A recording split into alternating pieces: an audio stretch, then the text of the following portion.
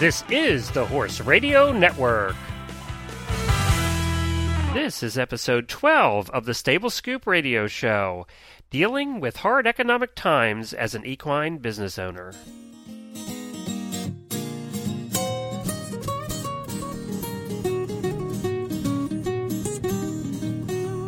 Welcome to the Stable Scoop, with weekly shows delivered right to you. With Helena and Glenn the Geek, live from the stable, it's every week. They'll bring you the news through hail or high water, while using their tails as their own fly swatters. So sit on down and laugh till you poop, cause it's time again for Stable Scoop. Stable Scoop. The Stable Scoop. Stable Scoop. I am Glenn the Geek. And I'm Helena B. And this is the Stable Scoop Radio Show on the Horse Radio Network. I'll tell you what, Helena, we missed you last week. Oh, I missed you too. I know, we were talking about cloning, the subject that you were so looking forward to talking about, and here you had laryngitis and couldn't talk at all. I know, and you know what? It killed me. I bet it did. I even mentioned that on the show. I said, I bet you this is just killing Helena, but her husband is so happy. My family didn't know what to do. I mean, it was like complete silence in this house. All right. Well, I know we have a lot of guests, more than we've ever had on one show before, so why don't we get right into it? All right. Today, coming up on today's show, we've got several guests, as Glenn said, and we're going to discuss how the hard economic times have affected the horse industry. And we'll also talk about ways you can strengthen your business despite the economic ups and downs. We have with us, our co-host today is Lori Cerny, and she's from One Horse Press. Welcome, Lori. Hello there. Lori is a professional journalist and a marketing professional who's won numerous state and national awards for her writing, photography, graphic design, and advertising in both mainstream media and within the horse industry. So we'll actually let Lori give a little bit more of her background to you herself, because I'm sure to butcher it. So we welcome Lori. She's going to be piping in with Glenn and I on the different subjects as we talk today. We also have Megan Lanzaroni of Team CEO Eventing in Lexington, Kentucky, as well as Todd Branson, who is the Senior Manager of Marketing for the American Quarter Horse Association, the AQHA. And finally, we have Ingrid from a company called, here we go, Equinovation. Good luck with that. Equinovation, yep. Yeah, we'll let Ingrid really tell us how to say that one. So lots of guests, lots of stuff to talk about. And Glenn, what do we got? All right. So, Lori, you wrote a book, and that's one of the main reasons I found you in the research I was doing on how horse businesses survive in hard economic times. And I'll tell you what, I made some calls around yesterday, and there are two big organizations here in the area that do horse rescues, and they're really flooded with horses right now. I actually, in my research for this, discovered that the economic times that they are affecting the horse world more than I thought they would be, because in the past the horse world was a little delayed. Wouldn't you agree with that, Lori? A little bit insulated, but I'm based here in Michigan, and we actually started to, obviously with our economy and one of the worst. Well, you have the car companies up there laying off tons of people, right? Yes, yeah. And so Michigan probably was about 2 years ahead of everybody else, and we started seeing problems in the horse industry well over a year ago. Last year we started seeing people actually let horses go in some of our different state parks, which was very disturbing. And recently our local newspaper, which I do write for, had a large article about, again, the horse rescue groups being flooded. And again, these aren't people, at our lower economic class. These are middle class people who have their homes have been foreclosed, and they've already tried to sell their horses. On any given day, you can buy good papered baby horses for $200 to $300. Some of the different quarter horse sales we've gone to, very disturbing. Horses that have stood in the top 10 at Quarter Horse Congress with foals by their side for $8,000 to $1,000, and plus bred back too. We were there at Quarter Horse Congress for the auction that one day, where the whole day where they have the auction there, and I was shocked at how low the prices were. Well, and that's what we've been seeing in Michigan. And we've had a couple significant horse businesses. One of our largest tack shops that was here in southwest Michigan folded several months ago. It was a shock to all of us. Which one was that? Horse community. Pardon? Which one was that? It was Millbrook. Oh, yeah, okay. And trailer, and they had just expanded. It was a phenomenal tack shop. They had always, they were at Congress last year, and again, just tough economic times, and I was certainly glad to hear from you folks, and it was good timing with the book that I've just released, Marketing and Promoting Your Horse Business. Tell us about the book. Well, the book really came out of, again, what I've been seeing here in Michigan, and I do teach professional writing and marketing classes as well as journalism, and some of the things that I teach that these business students would go out and apply in the business world, I would look at how maybe some of the different horse businesses weren't applying these things, like customer service, like advertising, like working with the media, and again, with my interest in the horse area and the fact that I write for the local newspaper, although I'm primarily the home section person, anytime a horse story comes along, they pass it my way. And so that's why horse events in our area get covered, because I'm familiar with it. And so many other horse events will go uncovered because it's just hard to get a mainstream media person to come out to a horse event if they know nothing about it. So that's one of the things I talk about and address in the book is dealing with media, whether you're a horse farm, a tack shop, an event organization, how to make the media comfortable to come out and get that exposure, that public relations that in times of that we're in right now, everybody wants to cut their advertising budget, which is one of the worst things any marketing person will tell you to do. You've got to keep yourself out there because, there are still new people coming into the industry, and they're not going to know you're located down the street. If you don't have your farm sign out, at the crossroads or what have you, they're not going to know you're there. So, well, we're talking about people who have to make a decision between buying good hay or bad hay or putting an ad out in the paper. How do you, I'm sure you talk about this in your book, but how do you get the point across to them that it's almost as important, if not as important, to get new business coming in your door as it is to make good buying decisions about the quality of food you're providing for your horses? Exactly, and there is a fine line between it, but there's so many ways, especially with what we, publicity or public relations, which actually is free. It usually doesn't cost a dime. Do a lot of these things, but again, you have to work with the media, have to be comfortable with that. And as far as advertising, the regional tabs, and a tab, again, like a newspaper type publication for the horse industry, every state has them, every region has those. Their advertising rates are fairly reasonable, and most of them do offer business-sized card ads that run every month. I've seen them, maybe $20 a month, and, you could even do some bartering. When times are tough, people, that's what people start to do. You could barter, you could trade. Possibly if you're standing a stallion, maybe you contact the publication and offer a free breeding that when people renew their subscription, they would be entered into that drawing, and that publication then you could work with them. Maybe they would give you a free year of business-sized card advertising and maybe one display ad. There's all sorts of things that people can do to get advertise and not break the bank doing it. Well, and I think, too, when times are tough, and my wife and I owned a boarding stable for a lot of years, and we went through some tough economic times, too, and I think what people have to do then is you really have to start thinking outside the box. You have to get creative.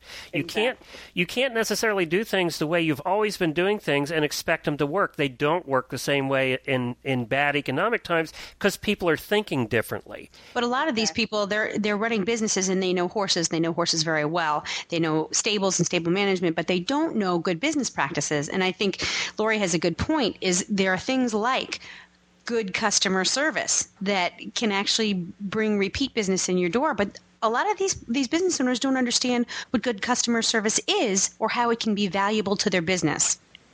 Well, and I can give you an example of that. It's one thing I talked about in the chapter in the book dealing with tack shops. And again, it could be applied with a boarding stable, training facility, or what have you. And I think, and again, with my writing that I do for the regular newspaper, for the home section, I try to be really good about not only calling our big box stores that service sources for the story, but also the small mom and pop stores. And I think those stores have had to learn how to compete with the big box stores. So I talk about that when I apply it to the horse industry. Same thing. These big box stores, the reason why they're doing so well is their customer service, their return policies. I have a friend who got into the horse business like 2 years ago, and by mistake she went in a tack shop, bought a pair of paddock style boots instead of Western boots. She didn't know. Went back, and the place absolutely would not return them. She didn't even wear those. She told me, who in turn I then ended up probably not going there because of that. So they gave her customer credit. Now, what was she going to spend that on? She didn't own a horse. She was taking lessons. And I think that, too, customer service is important after you've got the customer contacting you. And I hope what we try and do today is give the business owners some ideas, and as we go through the program today with the different people we're talking to, give the business owners some ideas of what they can do to get people in the door in the first place. And I think Glenn and I, or you and I talked when you initially contacted me about some of the different things boarding stables can do, and you said, I like how you mentioned thinking outside of the box. Right.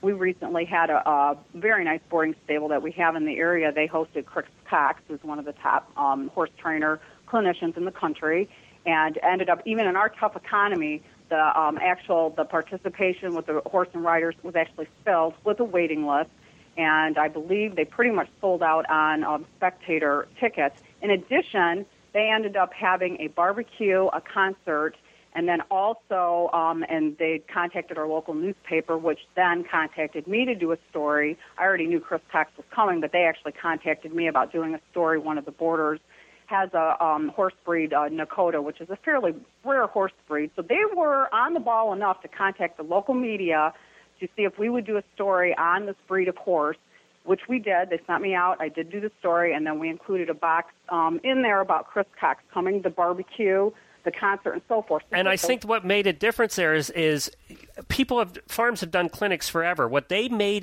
they made it different was adding the barbecue and the concert. Exactly. And you used a phrase, they were on the ball enough to do XYZ. How do we get the rest of these small farm owners and these small business owners on the ball? How do we get them up to that level? Well, obviously they could go out and buy your book. That's one way. To open up they could listen to our show. They need to open the doors to the non-horse community, because that's where the new people are going to come from. And let's face it, we all that are in the business need every horse owner, every business that we can possibly keep and retain and attract new. Because if the industry the economy continues to go south, and we lose some of these businesses, we're all going to be affected by it. Well, I think there's somebody that let's get Megan on here, because she owns a farm here in Lexington, Kentucky, is a very successful farm owner.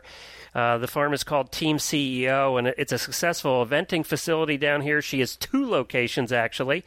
And Megan, actually, her maiden name was Megan Moore, and she was 4th in the 2005 USEA Gold Cup Advanced Level standing. So she's a high-level rider, but she also has done very well at creating a successful barn and a community at her facility. And let's get her on to talk about what she does specifically, and it ties right along with what we were just talking about.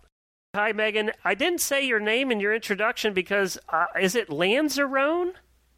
Yes, it's Megan Lanzaran. Okay, your maiden name was easier. Yes, it was. So, Megan, we've been talking a little bit here about what farms can do in downtimes to keep new customers coming in, what they can do to keep the income there to survive the downtime so they're around when things get good again. Tell us a little bit about your farm and what you do and what you have to do to make it work. Absolutely.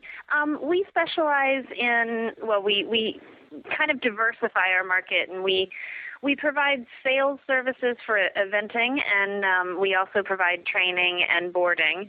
And so by doing so, we kind of diversify in 3 different markets. And we tend to make things work by, as far as selling horses, we try to make sure that we sell horses to the adult amateur, to the everyday rider, as well as sell horses on the international market. Like we recently sold a horse to the Belgian Olympic team. So that we're selling horses here as well as abroad, and on the West Coast and the East Coast, to try to cover the broadest range of clientele, so that you're not over centralized to one client who might be struggling in today's market. Well, and that's true of any business. If 75% of your business is coming from Walmart and then Walmart dumps you, you're in trouble. Absolutely. Now, what do you do? We talked a little bit about this yesterday. We owned a boarding stable for a lot of years. You cannot make money boarding horses anymore. You have to do the extras. Would you say that's a fair statement? Absolutely. And so the extras that you do, you also do boarding, right? Yes. Okay. So that maybe helps cover some of the bills, although with hay prices being what they are, maybe not. So what do you do extra to really help pay the bills and actually make a little money? We find that our boarders are mostly students as well. So the boarders are also participating in our lesson program. So it's more of a service to them to have boarders rather than an income-producing activity. So it's nice to have that service, and we teach lessons 5 days a week, and then we compete on the weekends. And then we also train event horses and bring them along and develop them. And then we offer horses for sale so that we try to increase income in 4 different categories, and hopefully that together can pay the bills. Do you also host events as well, horse shows and so forth? Do you rely? Yeah, absolutely, we do. Okay. We host a couple of different schooling shows throughout the year to help bring people into the sport and to help pay for the cross-country course that we have on the farm. And then one of the things that I talk about in marketing and promoting your horse business, and with the different stables that I've seen that have been successful, and what I talk about with it, fortunately now we're seeing gas prices drop a little bit, is for boarding and training facilities to offer some of the things that horse owners, if they're boarding there, commonly need, like maybe warmer, if you're not providing the warming services, treats, fly spray, so forth. So, I'm not saying, put in a full-fledged tack shop, but some of these basic supplemental things that, you could make a little money on and also help your boarders and your riders and so forth not have to drive 20, 25 miles to the nearest tack shop to buy these things. So, Megan, I don't know if you offer any of those. Don't necessarily offer some of the tax store items, but I think that that's a brilliant idea. And we definitely offer a lot of the service items like the warmer and that sort of thing, so that especially for our busy customers who have day jobs and yes, life is so busy for all of us these days, so that we can kind of simplify their lives. You hit it right there. That is the number one with customer service, is that more and more people have 2 people that work in the household, and it is about convenience and making your business more of a one-stop operation for horse owners. Absolutely. And Megan, if you had to, you're wonderfully diversified now, so you're covering your bases. But if you had to downsize, for example, because things got really tight and you couldn't afford to operate among the different markets that you reach now, what's your healthiest profit center? Is it training? Is it lessons? What couldn't you let go because your margins are so great there? In terms of what you were offering? We're most strongly based in the sales of event horses. We bring them along from the very beginning and sell them anywhere from lower level horses to international competitors. So that's really the strongest part of our business and our income. Which is kind of interesting, considering that the sale price of horses in this particular economic market has really fallen off. Are you saying that sales has remained healthy enough to be a good profit center for you? We've been really fortunate. Actually, I've sold 3 horses in the last week and a half. Actually, wow. We've been really fortunate with that. And just like you said about the diversification, we diversify within our sales market so that we have a lot of adult amateur type horses, but then also we have a lot of international horses, and so we've sold some horses to Europe. Just recently, I sold 2 upper-level horses to the West Coast. So that when you're diversifying and being able to bring those people in from outside your own community market, it tends to be able to catch the eye of people in places where the market is doing better than in your own. And it's really fortunate to be here in Lexington with the horse community, because it's so much easier to get people to fly into kind of the horse capital of the world here and see horses. Now, and what you've done is widen your customer base, which is just so smart to do. Exactly. During this economic downturn.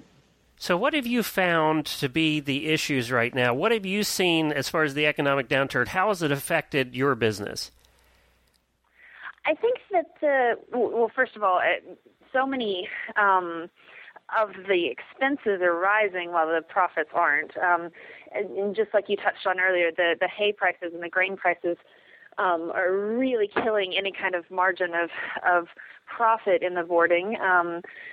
But as far as sales horses, the lower end horses, say horses that are under $10,000, that the most people would be able to buy are the horses that are most difficult to sell right now, because those dollars are very near and dear to our hearts, and those dollars are very tightly held, whereas horses, say, that are selling for $50,000 or $60,000 are still selling pretty strongly in this market. So it's just like the housing market, basically. The low end, under $150,000 are selling, over $1 million are selling. It's that middle that's not.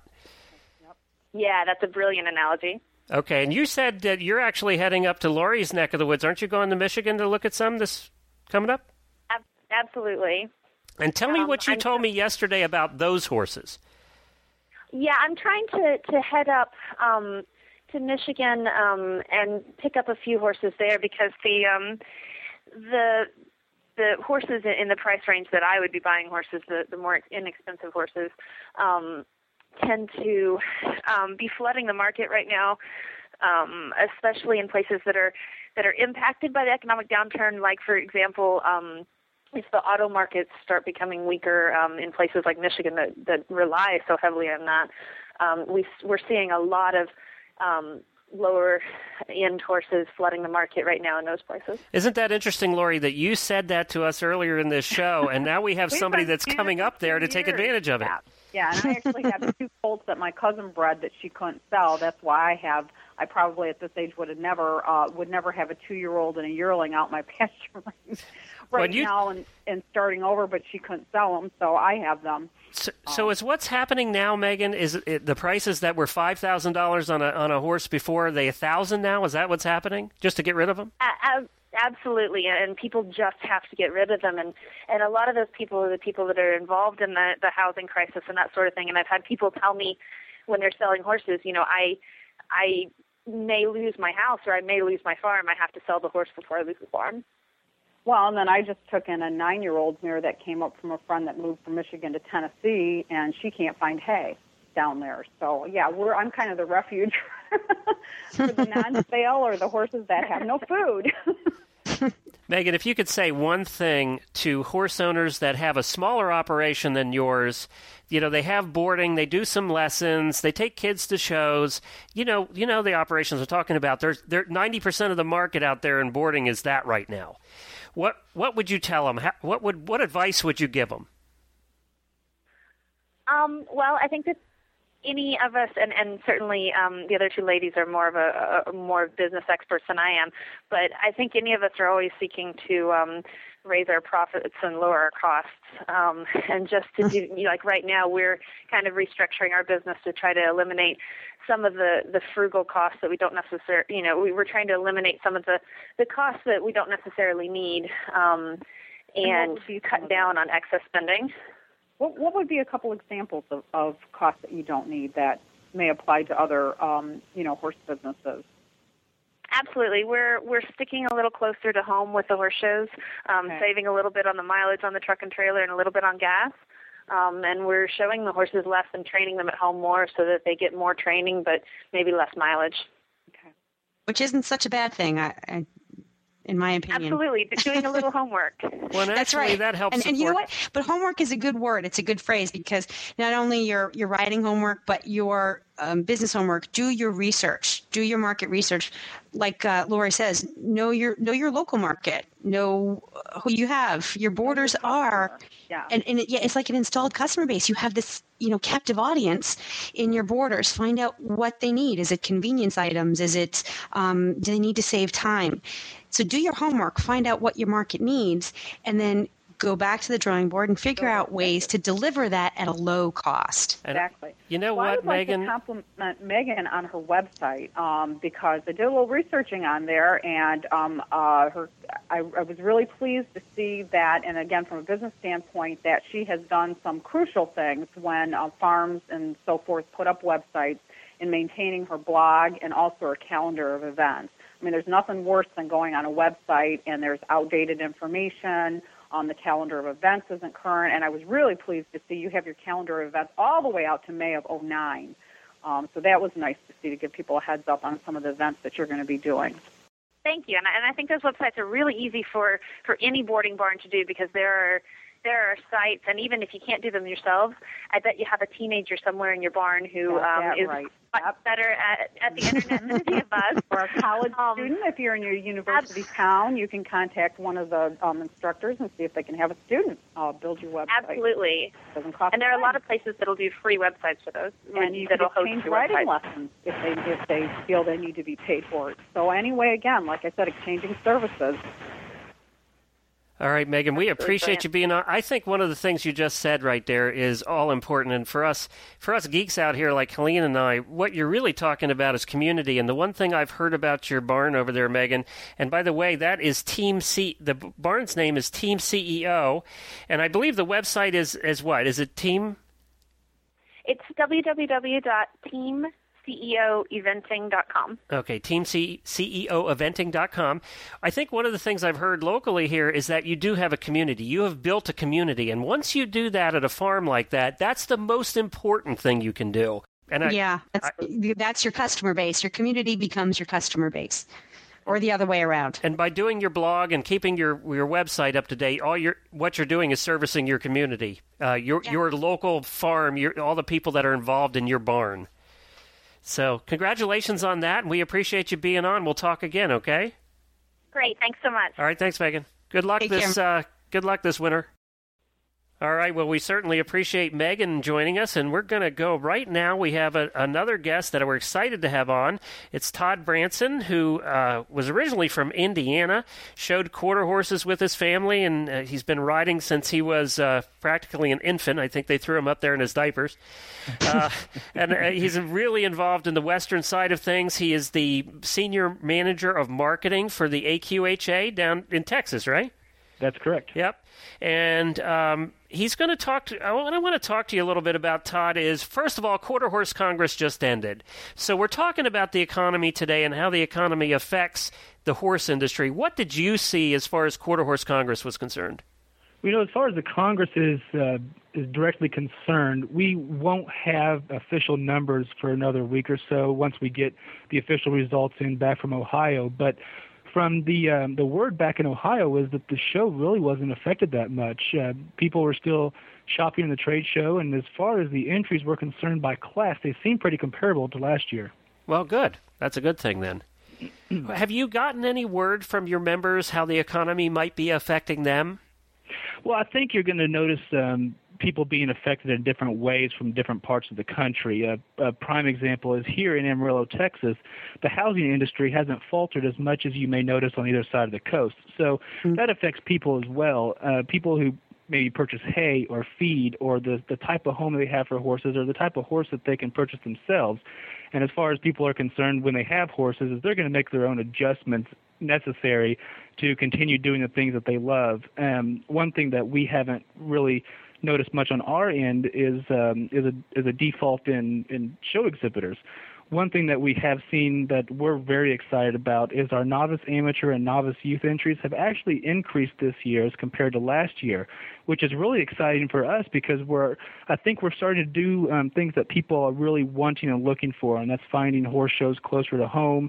And we've really started some new initiatives that I'm happy to go deeper into if you'd like me to about what we're trying to do to help make shows more accessible to people, and they can still show with AQHA and do the things that they love.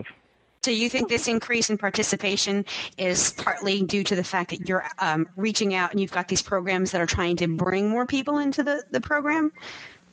I think that has a direct effect to it. We're becoming, more and more popular, and AQHA has grown every year. As a matter of fact, at the beginning of this year, we registered our 5 millionth horse. So people are still breeding and still doing. I know it's a lot of horses. How many members do you have? We have just under 350,000. I think the latest number I saw was 347,000 members. And, of course, that's only, I think, a percentage of that, 10 to 20% of that actually shows. So a majority of our members still own backyard horse owners, yeah.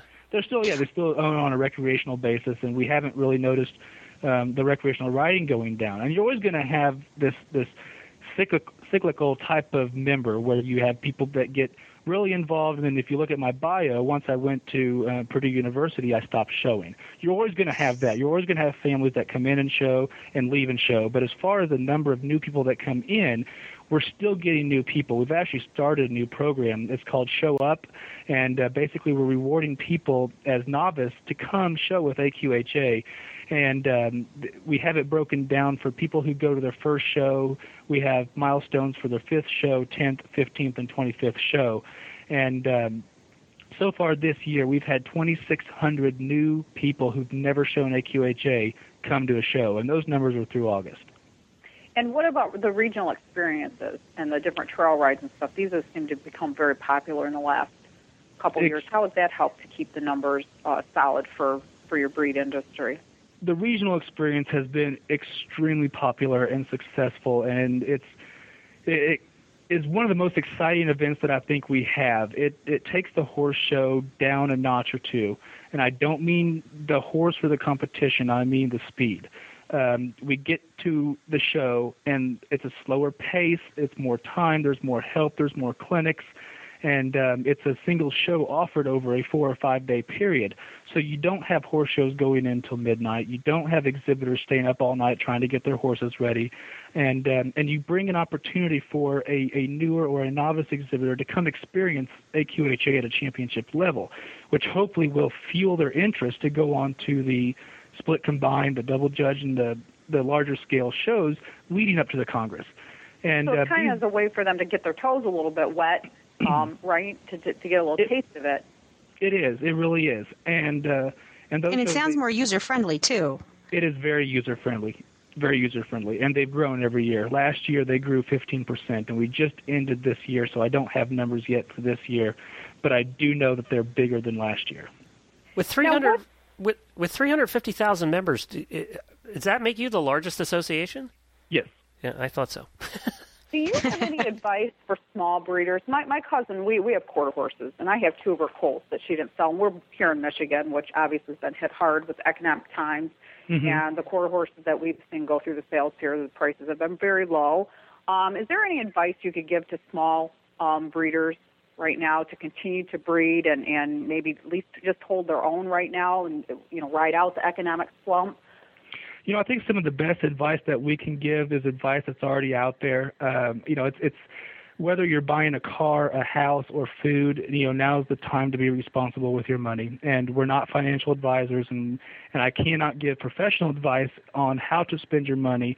But we do have some documents available online right now. One of them is it's a budget guide to showing, and it takes accounts from other people, from other exhibitors. And we basically interviewed the country and said, what do you do to save money? And we've got quotes from them saying, they may share their trailer whenever they go to a show. So you've got 2 or 3 families in one horse trailer. Like horse pooling. Horse pooling, exactly. Yeah. Exactly. And, different ways to utilize your finances towards finding lesser expensive hay and different things. And it's the brochure is called Accounting for the Arena. And is this on the website, on the AQHA website? Okay. Yes, it is. Great. If you go to AQHA.com/showing, it's on the main image up there. There's a link that's called Guide to Showing, and that was going to be another thing that I was going to introduce about helping the smaller breeder get into showing again. But in the Guide to Showing, there's the brochure that's called Accounting for the Arena, and we've basically broken down accounting for your home, accounting for the travel, and accounting for the show, and ways that you can find, lesser, how to cut your costs at a horse show, how to cut your costs at home, how to cut your costs.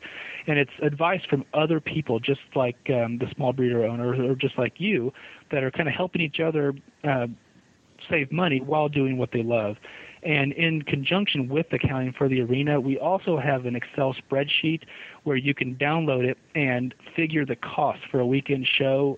You're always going to have your class fees and your whether you have jump out fees. It's all those other things you forget about that the show ends up costing you 10 times more than you thought it would. Right, and the idea behind the Excel spreadsheet is to plan ahead for your show, see what the costs are going to be, put them in the Excel sheet, and before you leave home, you have a good idea of what it's going to cost. And I don't think that there's anything out of line with the cost of showing, because whether you own a classic Corvette, a horse, or a cow, you do have costs associated with your hobby and with your profession. And I think these follow down the same lines. So actually this could be applied to English showing as well as Western, I would think. I think so. Yeah. And AQHA isn't just Western showing. Right. We do have a complete a la carte list of English classes as well. What do you see happening here over the next year? If the economy stays slower, what effects do you see to the association and to the members? I don't necessarily see any direct effects. I mean, I think prices down? Do what? Prices will be down. I think they were down a little bit at the auction we were at Congress. It appeared. Well, you mean like horse sale? Yes, horse sale prices. Yep. I'm not sure. I mean, you're always going to have a beginner type horse, and then you're always going to have a trail riding type of horse or a recreational horse, and then you're going to always have the upper echelon, like you're talking about the 2010. I think you're talking about the FEI finals, aren't you? Yep. That type of horse. You always have different types of horses, and I own a classic convertible Beetle at home, and it doesn't cost as much as somebody who owns a classic Corvette. So I mean, it's I think you've got to put those into perspective too. People are going to continue to purchase and do what they love and get what they want out of their passion or their hobby, and some people may make different decisions on what they want to do and how they want to do it, but I think you're going to still see people want to aspire to that next show horse or that next recreational horse or that next race horse. And then I think what your message is, just try and do it responsibly. Yes. Yeah, and I worked at shows on the vendor side, and you see these people come in with 25 different credit cards, and I think those days are going to start. Those days are ending now, I think, or catching up to them now. Mm-hmm. And I think that's the best message that we've gotten here today is just be more responsible than you've ever been in the past. Try and think ahead and try and plan a little more than you may. These same people may not have had to download that spreadsheet and plan about the cost because they were never worried about it before. Right. Right. Well, and disposable things. But you're talking about a different demographic there. I mean, the people that we see at Congress and that are definitely not the people that, again, we're seeing here in Michigan, it's the smaller shows that affected. The state quarter horse shows were still pretty solid. The Tom Power show that ran here was still pretty solid, as well as Congress. So you're probably talking about a little different demographic. Not necessarily. Let me give you an example. We've launched a new program, and you may be aware of it. We have released some of the show approval to open and 4-H shows now, giving people more opportunity and more accessibility to earning AQHA points. So, for example, up in Michigan, if you have an open show that has been going on for the past 100 years, they now have the ability to apply to get AQHA class approval within that show, allowing people to still come show AQHA, but not necessarily need to drive, all the way to Lansing to go to a horse show. They can go to their local show and still earn points in novice. And we're trying to keep it around the core classes. Some of our open shows, because we have a Western breed circuit here that's probably down to 2 or 3 horses a class, which is been 40 horses before. So it's sad to see that. So this would be an interesting concept. Sure. So, but this may be a good opportunity for the smaller local shows to shine again, where they once were the mainstay of a region. Right. People can come back to more schooling shows, and as Megan said, training at home and focusing on their hobbies on a smaller scale. And I think those kinds of details can help with the accessibility. You don't have to give up your hobby, but maybe you just have to scale it down and attend more local shows, or even something like, I don't need to get a new saddle. Maybe I'll just get the one I have fixed. Or if I'm going out to buy a horse, instead of buying a $20,000 made horse, maybe I'll go out and spend $3,000 on something and work a little extra to create the value in this horse. I guess the point that I'm trying to make is that it doesn't matter what demographic you're working with, it's more scale. Right. If we scale it down, we can make it work. I got to tell. Go ahead. AQHA recognizes that within a liquid environment that we currently live in, we need to change to keep up with the trends. We need to change to keep up with the times. And that's why we're offering, more of a brick and mortar overview of what to think about whenever you want to save money and still show your horse, like with the brochure, and how to get shows more accessible to home by allowing people to approve AQHA classes at open shows, and also to bring new people into the show world by entering them into our Show Up program, where they can earn prizes, caps and jackets and barn plaques and saddle pads. I mean, there's different programs that we're trying to put in place to help people still enjoy their hobby and what they're doing, and feel like that they can get their own experience out of it and make that experience a positive one. Well, and certainly your numbers show that you guys definitely, and I have to say, as somebody that is in the media, your publications, both Quarter Horse Journal is and I belong to American Horse Publication, it is phenomenal. I mean, you guys have done such a good job with having editorial in there in addition to advertisements. And it's nice to see you guys have ads on, we have some of the different events on our network stations like the Reining and Cutting and so forth, and we see American Quarter Horse ad on there. So you guys have done a really good job to keep your presence out there, and that would definitely equate to why your numbers are still solid. Well, we appreciate the compliment. We work really hard to provide quality material and editorial in our magazines, and of course, we're proud of our magazines, but we're also proud of the content that we have and the educational tools that we make available to our members, like with the fundamentals of horsemanship and Junior Master Horseman and some of those things. We work really hard at further developing the horse and owner and horse and rider relationship, because that's really what it's about at the end of the day. It's about the horse and the owner and the experience they get with that horse, and that's what we work really hard to do with the American Quarter Horse. Well, Todd, we certainly appreciate you being on today on such short notice, and we'll be in touch and we'll talk again, I'm sure, as we go through other topics over the next year. Sure, I do appreciate it. All right, thanks, Todd. All right, thank you. Well, it was certainly nice of Todd to be with us. Sometimes Helena and I, being more English-prone to life because we've been writing English and I've been driving, that we tend to forget about our Western friends, and we're going to do a better job of not forgetting about them in the future. So we're glad Todd could join us. Right now on the phone we have Ingrid Andrews, who is an equine business consultant who has been helping horse business owners with operating and marketing their businesses for over 15 years. She gives seminars. She actually has taught college courses on legal issues. She was an attorney in the past, and she's also the owner of a breeding farm, so she could speak well to this subject because she practices what she preaches. So, hi Ingrid, how are you? Hi, I'm well. I hope you're doing well too. Good. Now we at the beginning of the show we're trying to figure out how to say your website name. How do you say it?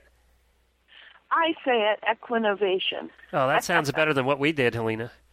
Yeah, so the short E sound, Equinovation. I like Equinovation. All right, that's good. And it's at equinovation.com, and we'll put all the links from today's show, the link for the AQHA sheets that Todd was talking about. We'll put those in our show notes, so you'll find everything to everybody's websites in our show notes today. Ingrid, tell us, you work with horse businesses all the time. Is it more important that they have a business plan and a plan of some kind in downtimes? Is it more important in downtimes than it is in uptimes? I know it's important all the time. But absolutely. It's important all the time. And part of that is because the equine businesses are usually running on a tighter margin than a lot of other small businesses are. And when we talk about the importance of business plans and marketing plans, we're looking a lot to statistics and the fact that, according to the Small Business Administration, 90% of small businesses fail within the first 2 years of operation. And I would say that statistic is accurate or maybe even a little bit too optimistic when we're talking about equine businesses. And again, that's because most of them are running on a thin margin. What I mean by that is, pardon? No, continue. I just had a... Oh, sorry. What I mean by that is when we talk about margin, we're talking about the revenue that's coming in less the expenses that it takes to run the business, which are the direct costs of operating the business and delivering the products that are bringing in the money. And horse businesses tend to be a little bit tighter in that regard. Your expenses are pretty high. Your profitability can be fairly low relative to other businesses. So when we get into a situation where the economy is down, expenses tend to increase for a variety of reasons, and that means your margin gets tighter, which makes it even more difficult for horse businesses to stay profitable. So it's at these times when the economy is down that we really do need to have more planning going on and greater attention to sticking to a plan, which is, as you said, important all the time. And what is the number one reason you have found that horse businesses fail? Well, I would have to say that it's, again, dealing with those narrow margins, because most people who are involved in the horse business are passionate about horses. A lot of times... And not passionate about business. Well, I mean, that's true. That's a general truth. I know it's a general statement, but it's true, and I'm one of them, Sure, because we have to think like doing. Regular business owners. That's what absolutely the point is. Yes. And because the margins are so narrow, again, it's easy to forgive problems when you love what you're doing, you love the animals, and you see that your business is, maybe not doing as well as you would hope. Maybe they don't address it as soon as possible, as if you were a mainstream business, right? Okay, that's a very good point. Okay. Right. It's easier to let things slide than if you were just going to an office and punching a clock and not really enjoying what it is that you're doing. So horse people really need to pay close attention to the business aspects of their business. And horse people have to wear many hats when they're running a business, and it's not like, we're making such a great living at this that we can hire the right people for the right job. A small farm owner would have a very difficult time having somebody whose focus was just going out and getting new business. So these people have to be marketers, they have to be chief operating officer, CEO, horse trainer, instructor, and that's a lot of information to have, as well as a lot of jobs to hold. So, what do you do? What advice do you have to somebody who it's too much for one person, or in a lot of cases one couple? How do you spread all the projects around effectively? Well, that's very true, and there's some things that we have to recognize that we're good at and other things that we're not so good at. If you absolutely are not good at something, you do need to get outside help and somehow work that into your budgeting, because if you need a tool to help you operate your business, you have to regard that as a necessary expense, just like paying your utility bills. And if you get to a point where you can't work those kinds of necessary expenses into the business, you need to rethink the business.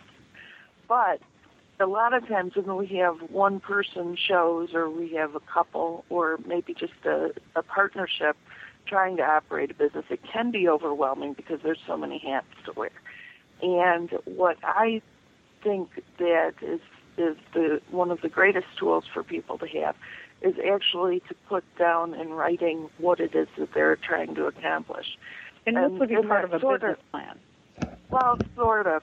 I mean, when we talk about a business plan, there's a lot of different kinds of plans. There's a lot of levels of formality. If you're a business that's had to go out and get investors or had to apply for a business loan or something of that nature, you may already have a formal business plan. But very often, that kind of a plan is not the greatest tool for you to use in the day-to-day operation of your business. Well, there is a difference, too, between a business plan and a marketing plan. Well, and that's true, too, and there's differences between the kinds of marketing plans, because you can look at a long-term plan, you can look in the short term, or you can look at what we're dealing with in this economy and this kind of situation is almost more of an emergency plan. The survival plan. And how should horse businesses be looking? Which length of plan should they be looking at right now? I mean, I think when we just mentioned business plan, especially if you're not a non-business person, like you said, we're all passionate about horses, and that's why we're in this business. You mentioned that, and it's just like, it's hard enough to get people who are in the business world to do a business plan, let alone a horse person who owns a business. That is so true.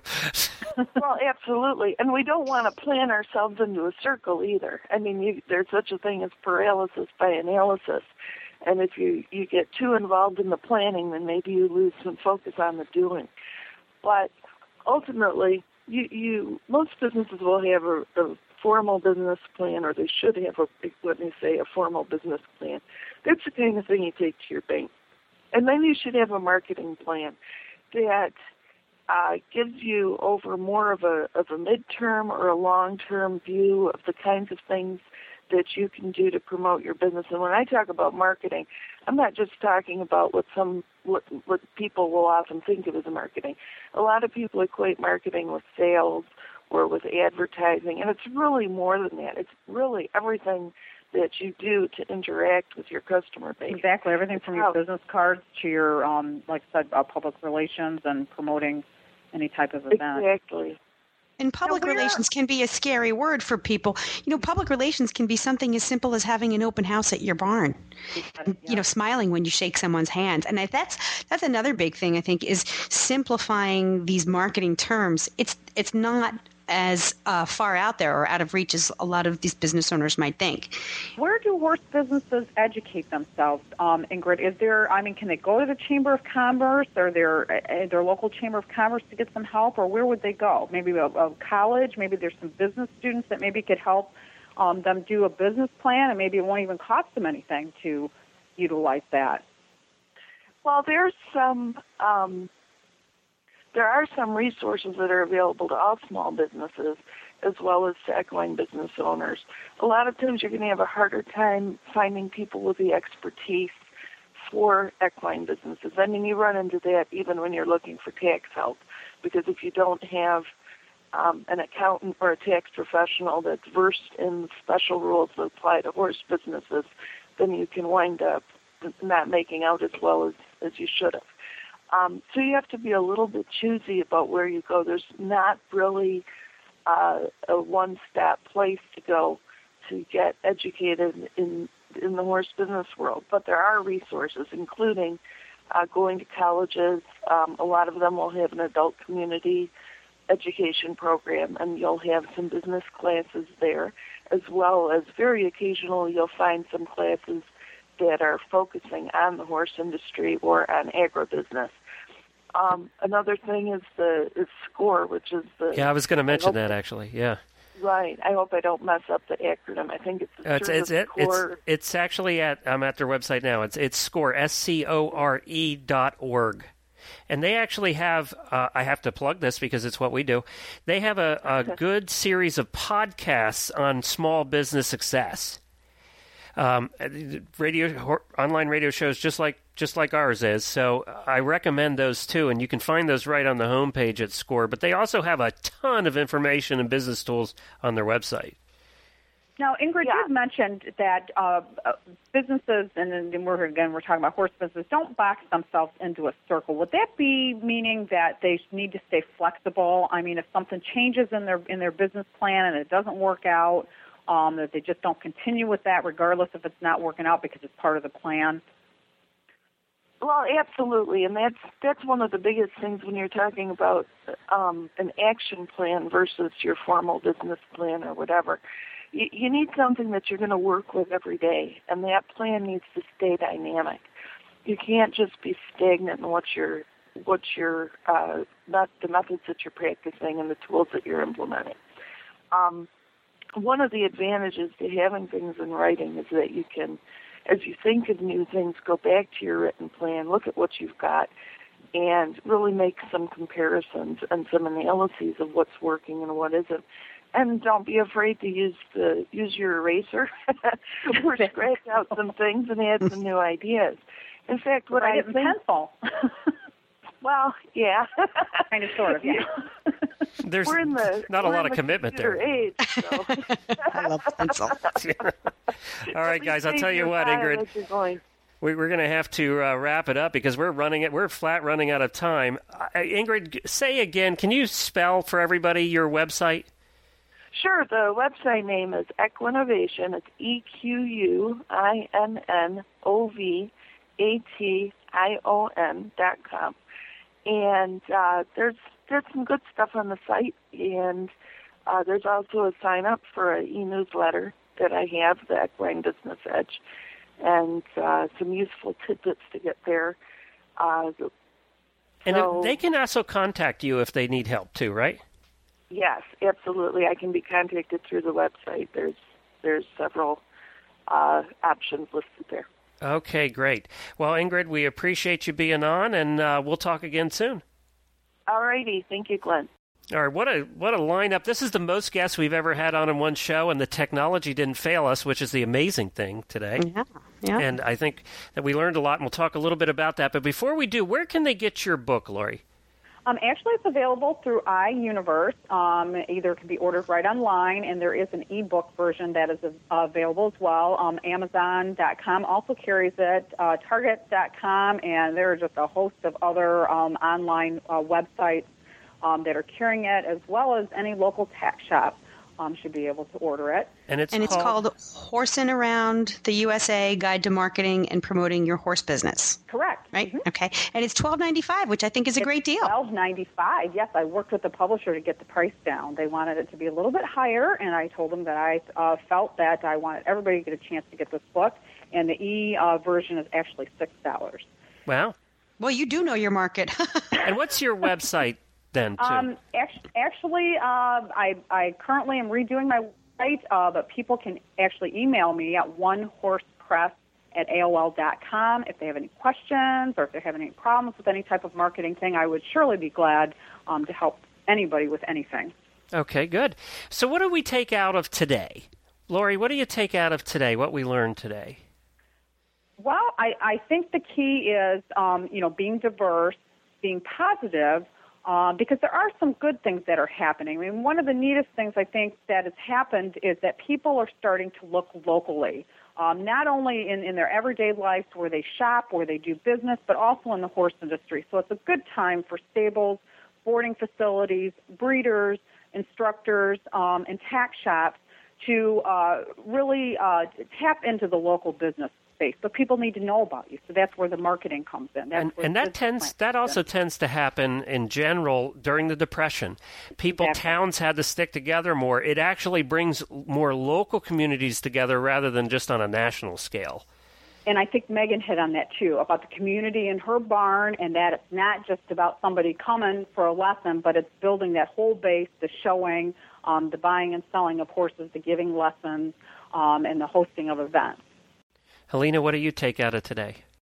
I take out of today that we can, as business owners, do our homework. That there are a lot of very cost-effective ways that we can open the door to new business. We've called it creative thinking. We've called it thinking outside of the box, research. I call it doing your homework. It's free. Go log on to the internet, find different ways and different ideas on how you can scale down your costs and still help bring new business in the door. It is so totally possible. It just requires a little extra thought. I'll tell you what I found, too, in these downtimes, and I've been in in the horse world for a lot of years through up and down times, is you tend exactly what Megan was doing. She was cutting costs, cutting out things she really didn't need. And what she's going to find is that when the economy starts to turn around, she's not going to add those things back in, and she's going to be more profitable at that point. So it's a time to weed out the garbage. I mean, all of us have the garbage in our life that we can afford to weed out, and you think you're going to miss it, and you find out you don't. And I think I think in a way the down economic times actually help you be a better business person. You know, they may seem hard when you're going through them, but when the upturn comes, you're going to be a better business person because you lived through the downtime. And I don't mean to lecture here. That's not my point. I'm just saying that the downtime is the time to learn and to plan and to get through it, because then when the uptime comes back, when the pendulum starts to swing, and it always does, you're going to be ready when others aren't. My lecture's done. Well, it was a good lecture. Well, thank you, Lori. Hey, this has been great, Helena. We should have co-hosts on every show. We don't have to do any work. Oh, I know. I'm just sitting back enjoying the conversation. I know. This is great. When we don't have co-hosts, we have to think, and we have to talk, and we have to fill all the time. This is just so much better. Lori, will you come back and join us again? Anytime. We can talk about all sorts of other things. So. All right, great. Hey, everybody, don't forget that next week we will be back, and next week's show is another fun show for us. It's about equine photography. We have some of the leading photographers in the country, equine photographers. We have one of the photographers actually has done all the Olympics for the last 5, and she's been an equine photographer at the Olympics. So we're going to learn a lot about photography, about how to take a good picture of a horse. Always take pictures of horses. We're going to learn how to take a good picture of a horse. Plus, we'll have some recommendations on what cameras you can buy people for Christmas. What's a good camera, inexpensive or medium-priced camera for taking horse shots. So don't miss next week's show. How to position your horse for the best possible pictures. Right. America's Next Top Horse Model. Ooh, new show idea, Glenn. New show. Maybe we'll run a little picture contest after that show, too. We'll see who actually listens and applies it. All right, the show notes. We could give away a gift. There we go. Well, we should do that next week. Okay. So tune in next week's show, all about photography. You can find our show notes at stablescoop.com. And also, you can send us an email at geeks, Geeks, at horseradionetwork.com, or send us a voicemail at 270-803-0025. Thanks again, Lori. And again, the name of Lori's book is Really Long, Horsing Around, the U.S. Guide to Marketing and Promoting Your Horse Business. She obviously didn't want to put that on a business card. So that's why it's on a book. Because and we'll put a link to it on our show notes. That's for sure. We'll put a link right to the Amazon site where they can buy it. So thanks again, everybody, and we'll see you next week, Helena.